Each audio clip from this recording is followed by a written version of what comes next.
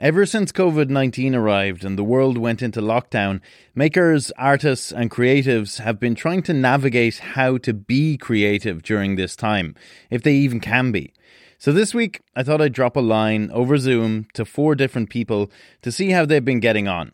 I'm Liam Geraghty. It's time to meet your maker. Meet your maker.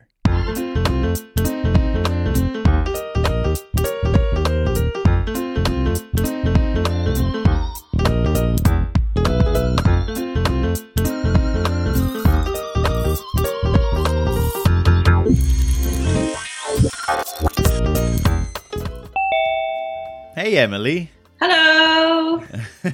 Emily S. Cooper is a poet from Donegal. So, how have you been getting on during all of this? I think it's been really up and down. At the start, it's sort of, I think I went into, you sort of like panic and your brain freezes. So for ages, I couldn't really do much work at all. I couldn't even really read. So that sort of put the brakes on things. But then it seemed like there were quite a lot of things coming up. Like quite soon, people really wanted lots of videos of poems. And then sort of like people started working out how to put things online and do all these different things. So I think, I started being really busy. It's sort of like, it's all like little bits as well. It's kind of a funny kind of busy where you've got like a list, a constant big list.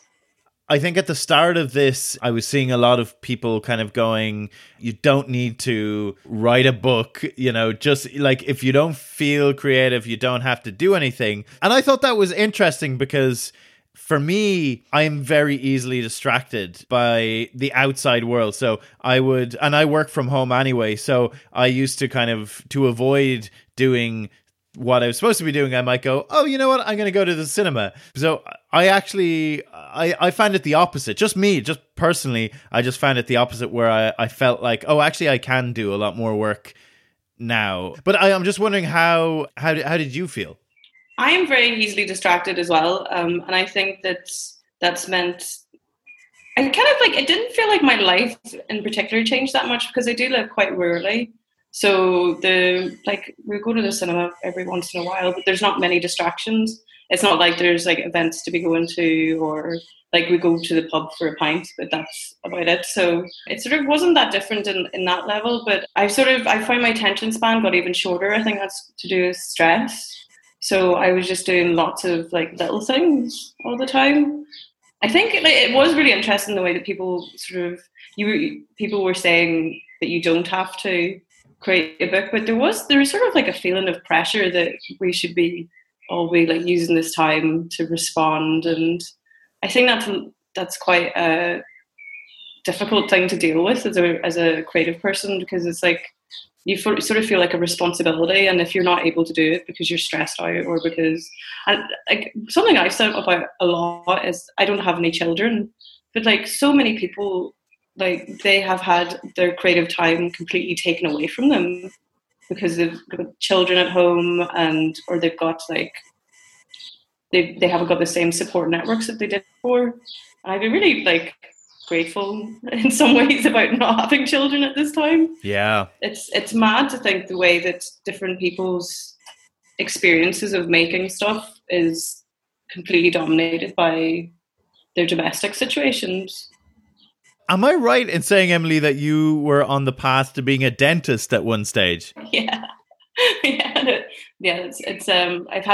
was like at dinner with people recently, and I was like, people I'd only met fairly like recently, and every so often I'm like my anecdotes, and it's like when I was training to be a dentist, and everyone's like, what? And I was like, when I was a chef. And it's like I sort of tried out a lot of different things before I got to where I am today. It was probably the weirdest one. Emily, would you have a poem that maybe you could possibly read? Yeah, I can do one. I'll just get it up. I like this one because it's like a summary one, but it's also kind of depressing. Sounds great. This one was published in Banshee a couple of years ago, which was like one of my first like exciting publications. Okay. I get my poetry voice on. The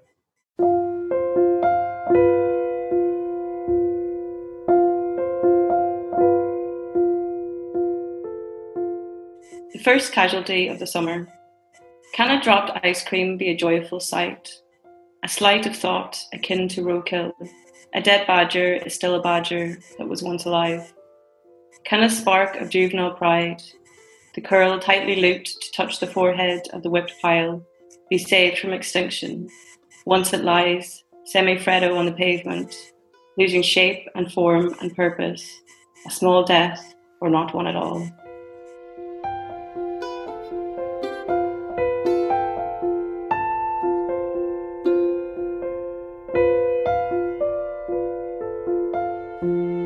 Thanks again. Thank you. Take care. Bye. Bye.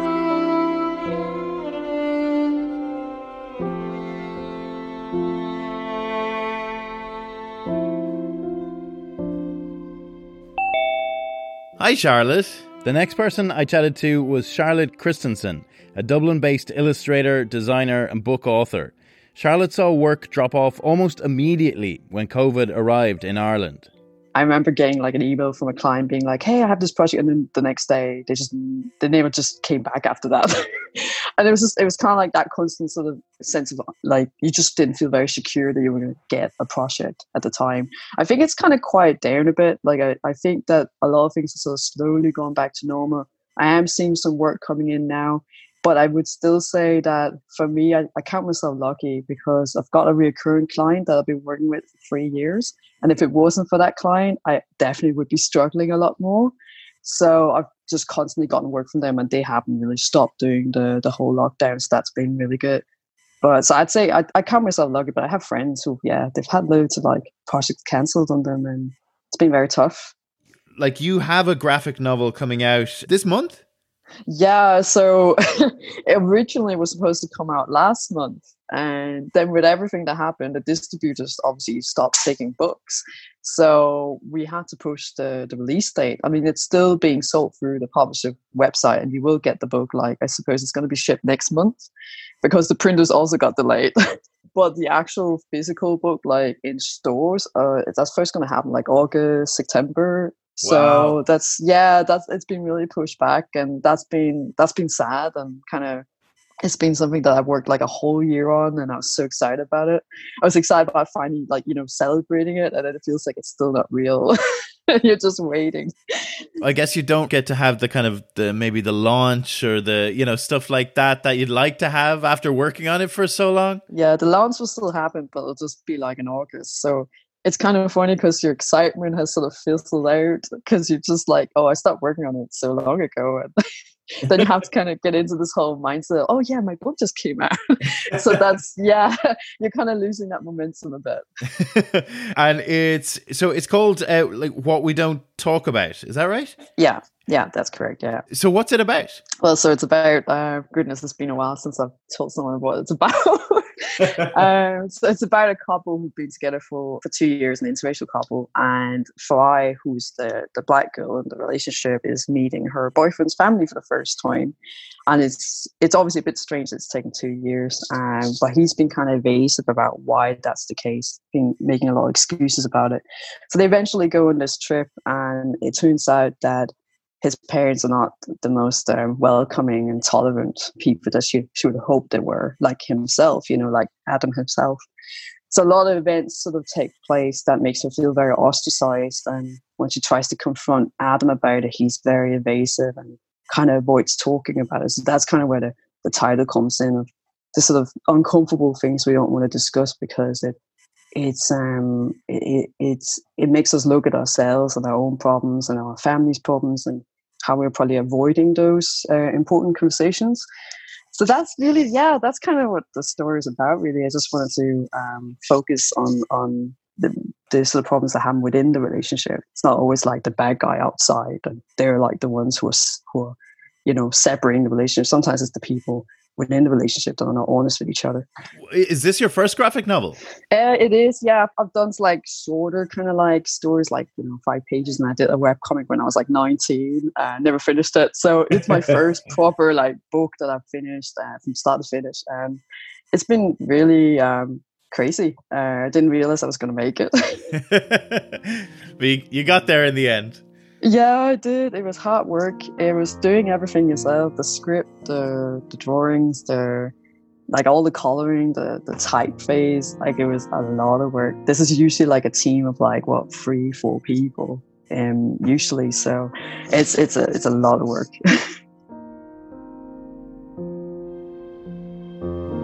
Yeah, I'll talk to you soon. All right, thanks. Bye. Bye.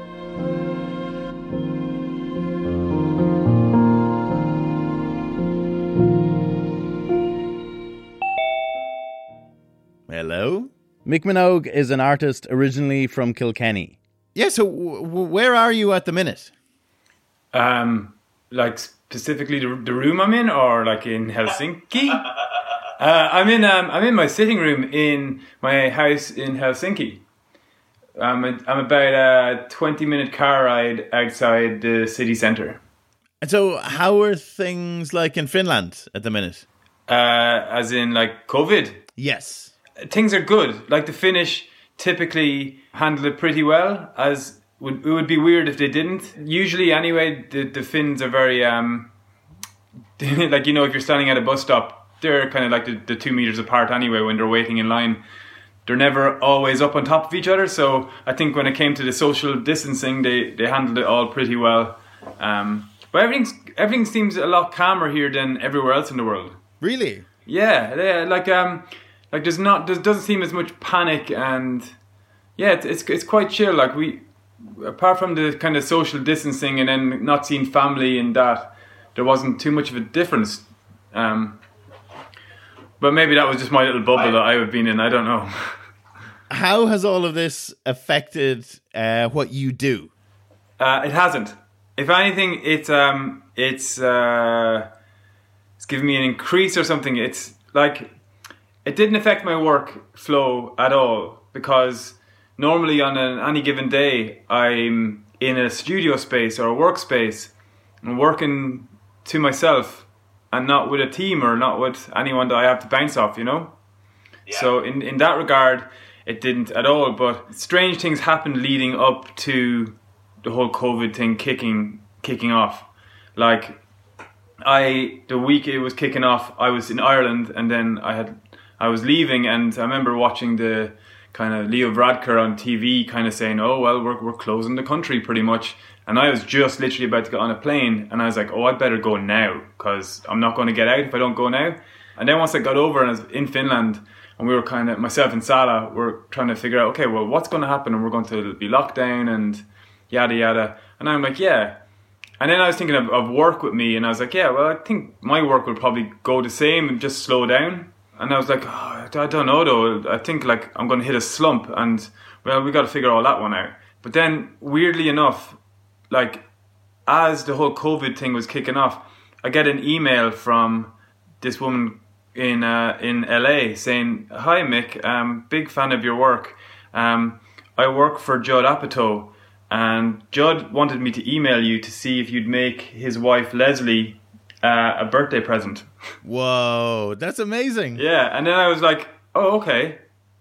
Perfect timing.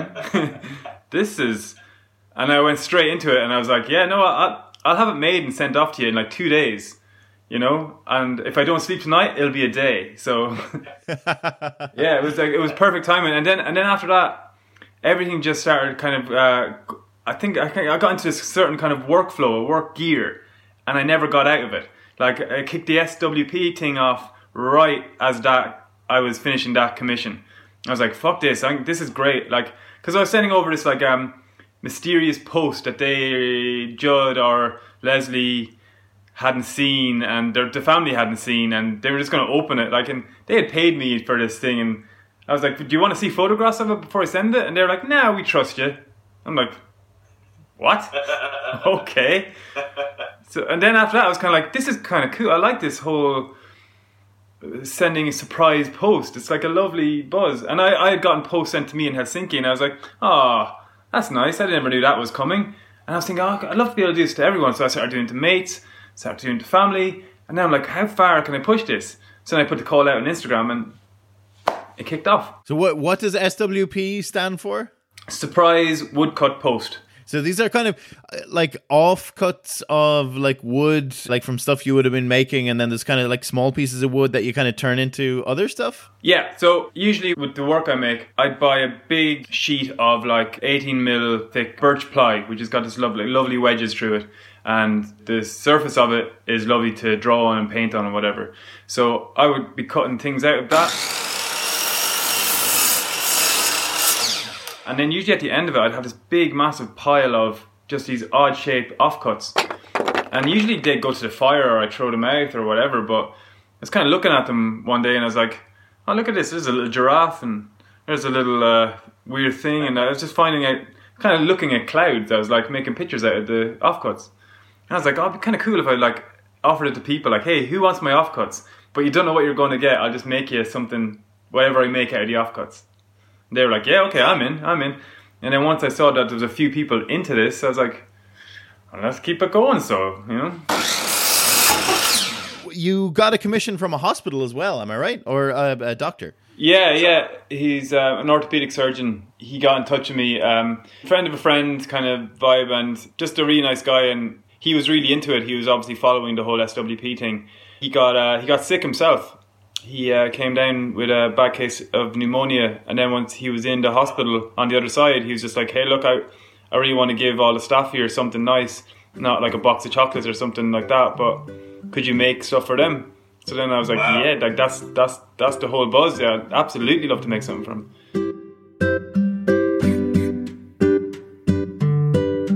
All right, see you later, Mick. Bye, brother.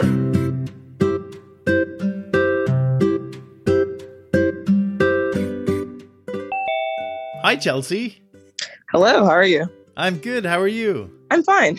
Good. Chelsea Akpan is a cartoonist in Texas. I'm currently in school for drawing and animation, and I'm expected to graduate at the end of this year, hopefully, with everything that's going on, other than like, the protests and stuff. There's also a pandemic. So, but yeah, I do a lot of freelance work, and I also work for my school's newspaper as an editorial cartoonist. Some people felt either pressure to like make stuff in reaction to the pandemic and what was happening. How did you find it? Well, so like when the pandemic kind of started like picking up speed and everything, I'm still in school, obviously. So I had a lot of kind of deadlines around this period. And I just found it to where I felt kind of overwhelmed with like doing all these things, my classes being pushed to online, which it wasn't so much of a big transition because a lot of my classes are digital based. So it wasn't the fact that my classes were online. It's just I found myself like having to deal with, family stuff, dealing with the pandemic with my parents, and like trying to finish all these projects all around the same period. A lot of them were taking like hours and hours and hours to finish. And as well as like try to find time to finish like my own personal work, of which I didn't know what I even wanted to do at the time, because half the time I was tired, half the time I was like thinking of, like what will this really cost, like how long is this going to last for, or how is my work going to be affected by it as well. So it's just it's a complex thing, honestly, and I'm still kind of trying to navigate it a little bit now, but I think I've gotten a little bit better. Or at least used to it. Yeah, exactly. Yeah, I think that's kind of how everyone is feeling. What's the outlook where you are? I suppose where Ireland is like taking a really, compared to other countries, a really cautious route out of this. What's it like over there, and what's the outlook, I guess? Yeah, so I live in Texas, so as you can imagine, a lot of people are like really eager to go out, whether I agree with that or not. But for us, it's like I think the governor, he is opening up businesses at like, I think right now we're at 50% capacity, so we're pushing it to like 75% capacity. There's this whole plan where they're hoping to kind of have things up and running by July. So I'm very curious. I've personally been still like self-isolating. I haven't really gone out too much. I might change that a little bit just to like go out and see like a friend or two. But for the most part, I still believe that you should stay inside as much as you can. And if you do go outside, wear a mask and everything, especially with like, the protests that are going on right now. People are not going to be thinking of the virus. Obviously there are other important things that, we need to be also looking into as well. And I completely, support and understand people who are going out to protest and putting themselves, in that almost at risk for that, for the virus and for a lot of other things as well. So yeah, it's a very, very complex time. I feel like a lot of things just are being thrown at us like one after the other. And it's kind of hard to like reconcile those feelings and kind of figure out where you fit into that, or what you want to do to support, or what you want to do to just kind of feel like you're doing something or being a part of something, that if you don't want to like sit back and just watch everything go on. So that's kind of where I've been at, and I've been trying to do the best I can just through my art and getting awareness out there with the movement and stuff, and just as much as I can from my home, obviously. Yeah. Okay, awesome. Thanks, Chelsea. Bye. Bye.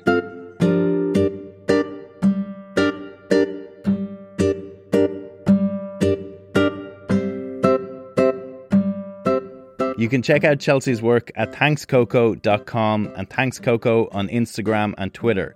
Mick Minogue is still sending out surprise woodcut post for €20.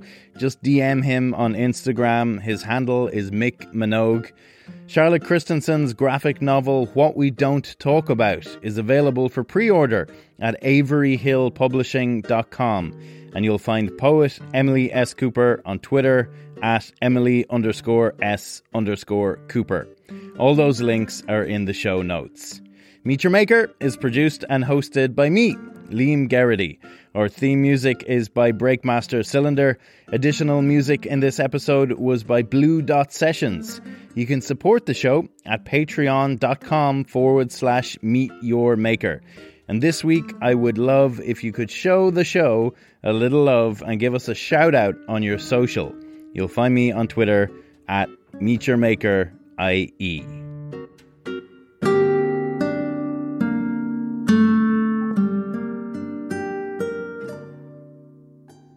Meet Your Maker is a member of The Warren, the home of great Irish podcasts. You can check out more shows at thewarren.ie.